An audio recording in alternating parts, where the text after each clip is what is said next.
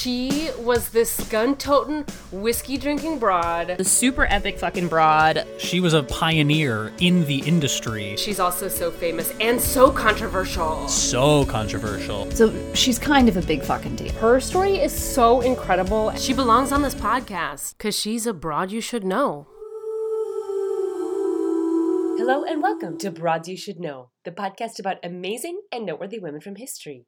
I'm your host, Sarah Gorski, and we've made it to March. It's March 1st, everybody. I don't know why February is the shortest, but somehow the longest month of the year, but we have made it to March.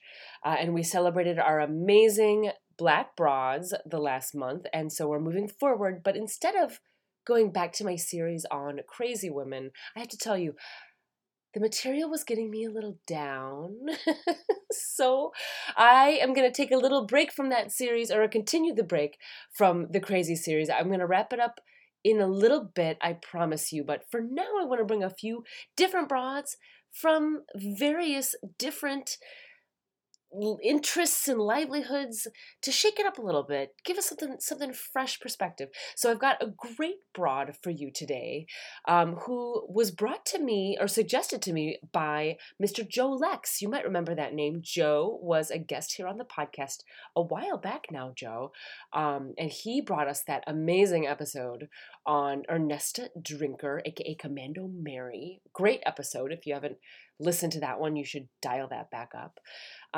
But Joe often sends me broads that he thinks belong on this podcast, and I still have a long list for him to cover, but this broad is from his list, and she is fantastic, and I am very excited to bring her to you today. Her name is Dottie Frazier.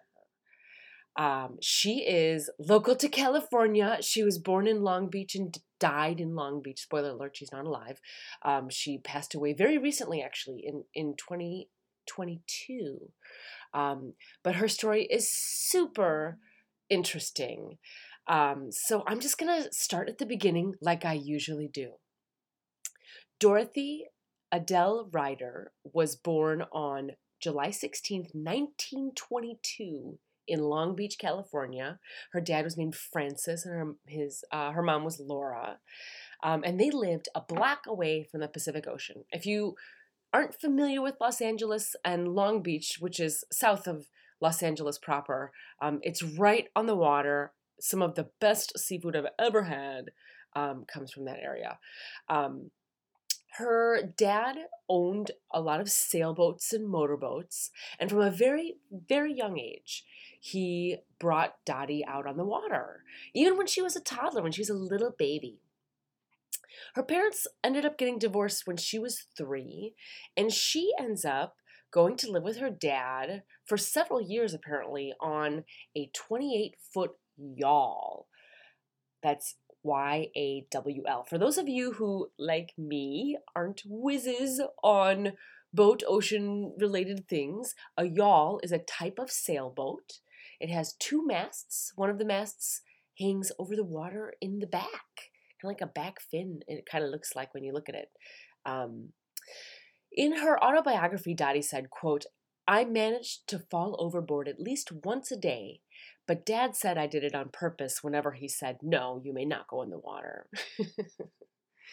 Along with her dad, her grandparents and aunts also helped to take care of her, but it was her dad who initially nudged her towards diving. And this is what she ends up being really good at and famous for. As the story goes, when she's just 6 years old, her and her dad have the yawl anchored off Catalina Island, also off the Southern California coast, and her dad calls her over and he asks her, "Hey, can you go get this coffee pot I just dropped into the water while I was cleaning it accidentally? It's 15 feet down, under 15 feet of water." And he said, I can't get it myself. I have a bad cold. I need you to do it." And Dottie was already a very good swimmer at 6 years old, but she had never gone down 15 feet, which, that's kind of far. Like, I think I've tried, I've gone down to the bottom of the deep end of the pool, which is, 12 to 15. And, it's kind of far for 6 years old. But her dad's cheering her on, and she makes the dive, and she gets the coffee pot back. In her book, Dottie said, quote, "It wasn't too long after that dive that I was making dives at depths I couldn't believe, picking up shells and salvaging things, and then my dad gave me some spears." So in addition to, I guess he like homemade these masks and fins for her, and then he gives her these fishing spears, and she gets really good at spear fishing.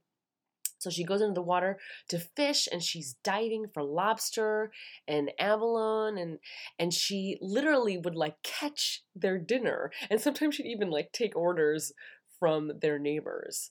People would also hire her to like fetch their wallets and other things that they drop in the water, and she became like known for this in the area. And Dottie was so good that naturally she starts teaching diving. So she officially becomes a skin diving instructor in 1940. And then 2 years after that, she ends up, we have like a kind of like a little pause, a turn in her career for a few years, because she qualifies as an aircraft mechanic, and she starts working at Douglas Aircraft Factory. So that sounds weird, right? Like, why would you be diving, doing all this stuff, and then all of a sudden you go to aircraft factory? Well, listeners, if you'll recall, 1942 would be right in the middle of World War II. So there was a huge war effort going on, and she wanted to be a part of that. She wanted to help. So she was working at the Douglas Aircraft Factory. She was the only woman in her department of 40 people.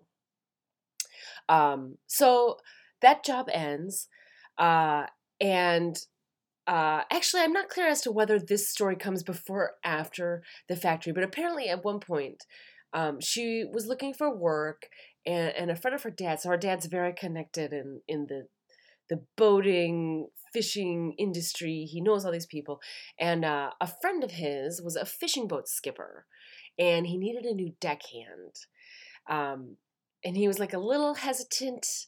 You know, obviously her dad suggested Dottie, and he was like a little bit hesitant to bring a woman on board. And like she kind of knew that was going to be the case. So when they first meet, she wears all these bulky clothes and a hat, and he agrees to give her the position. So she gets the job, and she begins traveling with these people. And what these people do is that they are hunting sharks off the coast of Mexico. So they harpoon the sharks and they gut them, and apparently they use the organs for like medicines and things like that. So Dottie's on the ship. She's having a great time. This is her shit, right? She loves to do it. And apparently one day she's spearfishing away from the boat, and she looks over and she notices there's this huge great white shark that's circling the boat. And then suddenly the shark notices her too. Yikes! And the shark starts swimming straight at Dottie. And in an act of like, I only understand this to be sheer madness, Dottie swims toward the shark too. And as they get really close, she like charges at its mouth and she startles the shark. And the shark takes evasive action and like ducks away.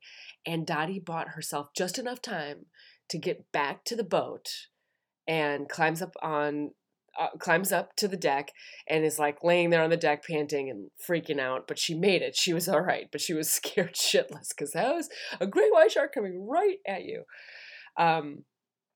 Dottie also has a story about a separate time where a seal, this like giant seal, wants the fish that she had just fished, that she had just speared, and this big seal slams into her and breaks 4 of her ribs. She like, these stories all come from various different times, I think, of her life. I don't quite have the exact timeline of when these events happened, but she was just generically a badass. All these stories. Another time, she had broken her leg snow skiing, which also happens in California.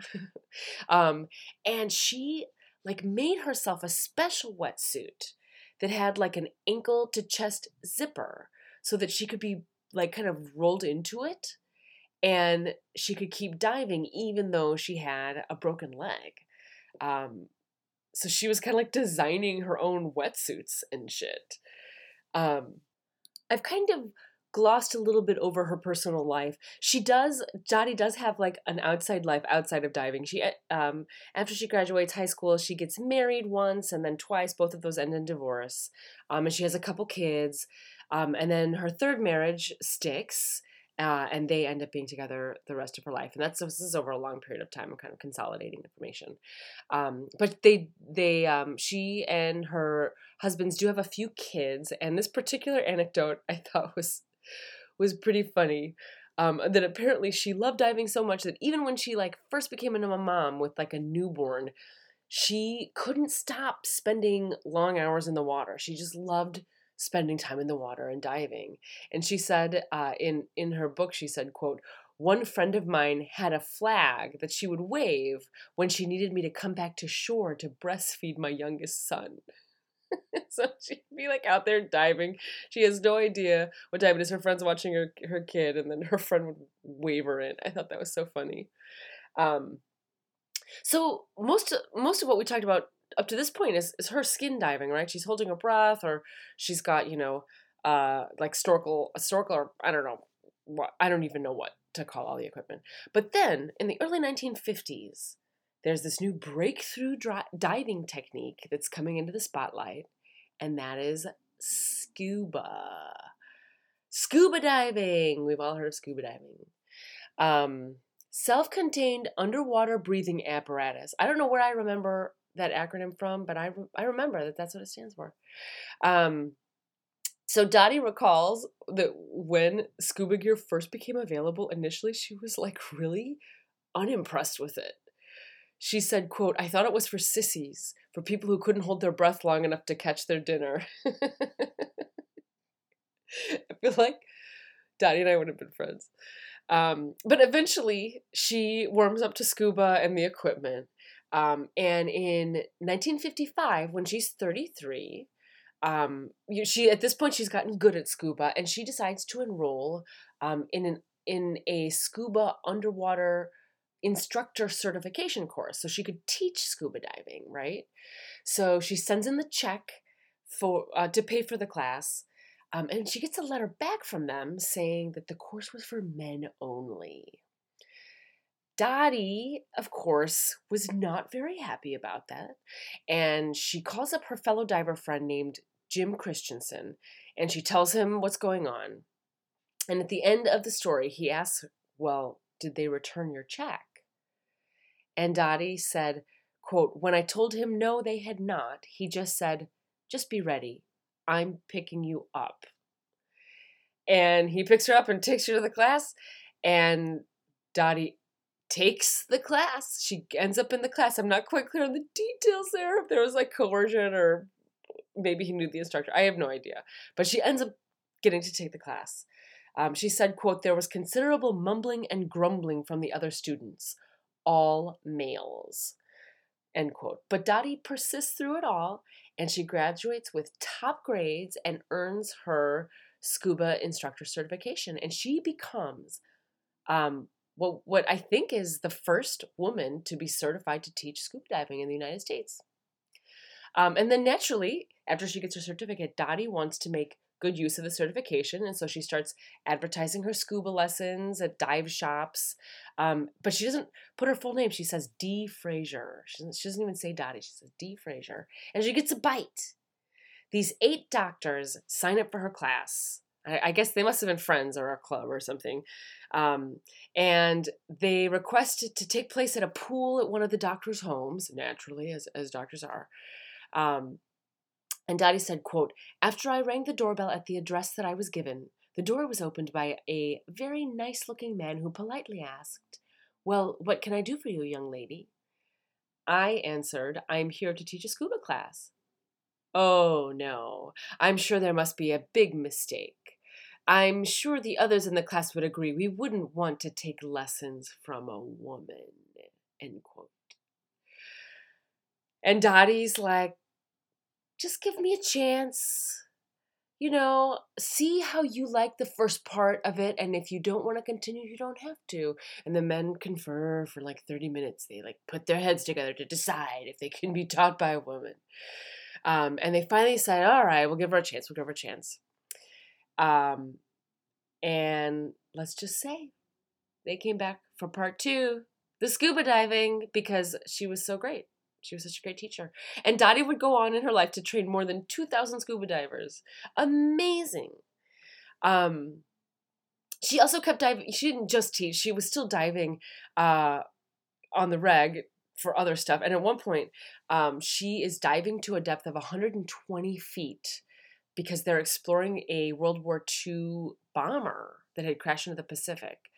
And apparently, her watch broke when she was underwater, and she spent too much time down there. And as she's ascending to the surface, she gets the bends.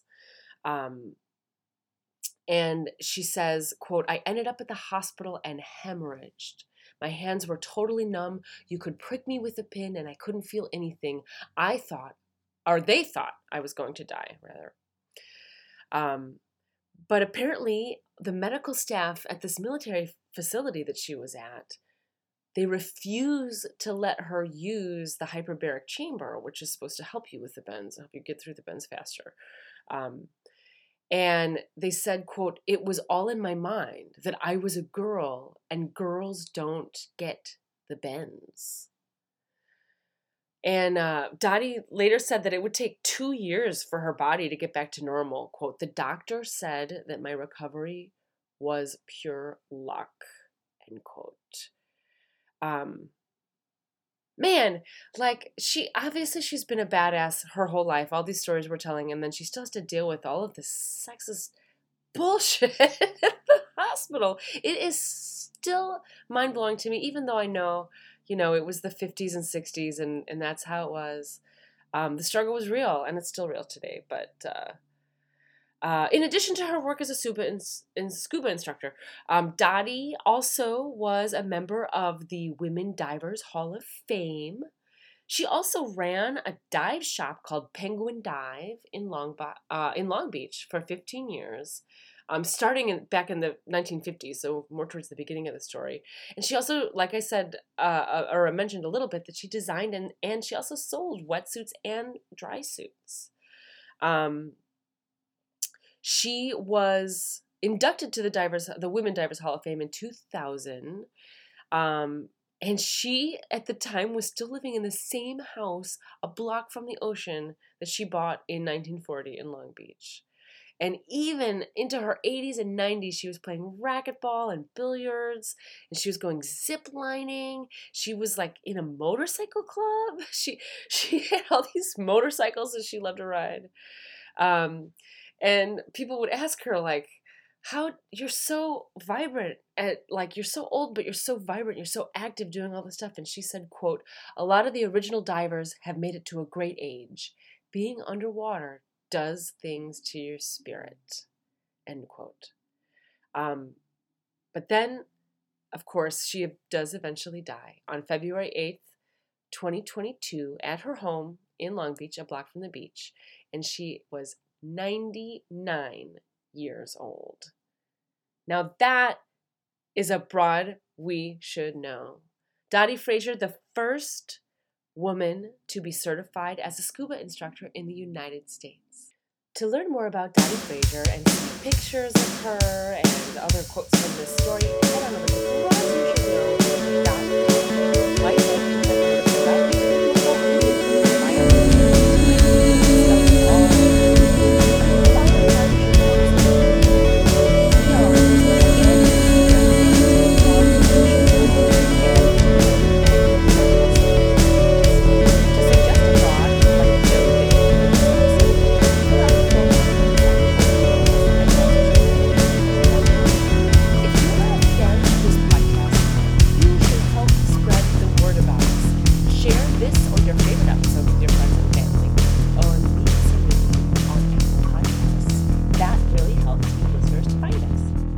Broads You Should Know is produced by me, Sarah Gorski, and edited by Chloe Sky, with original music by Darren Callahan.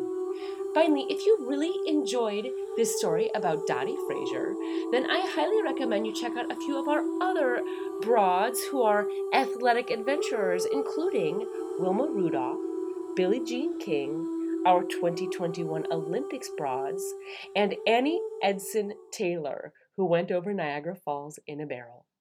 See you next week for another Broad You Should Know.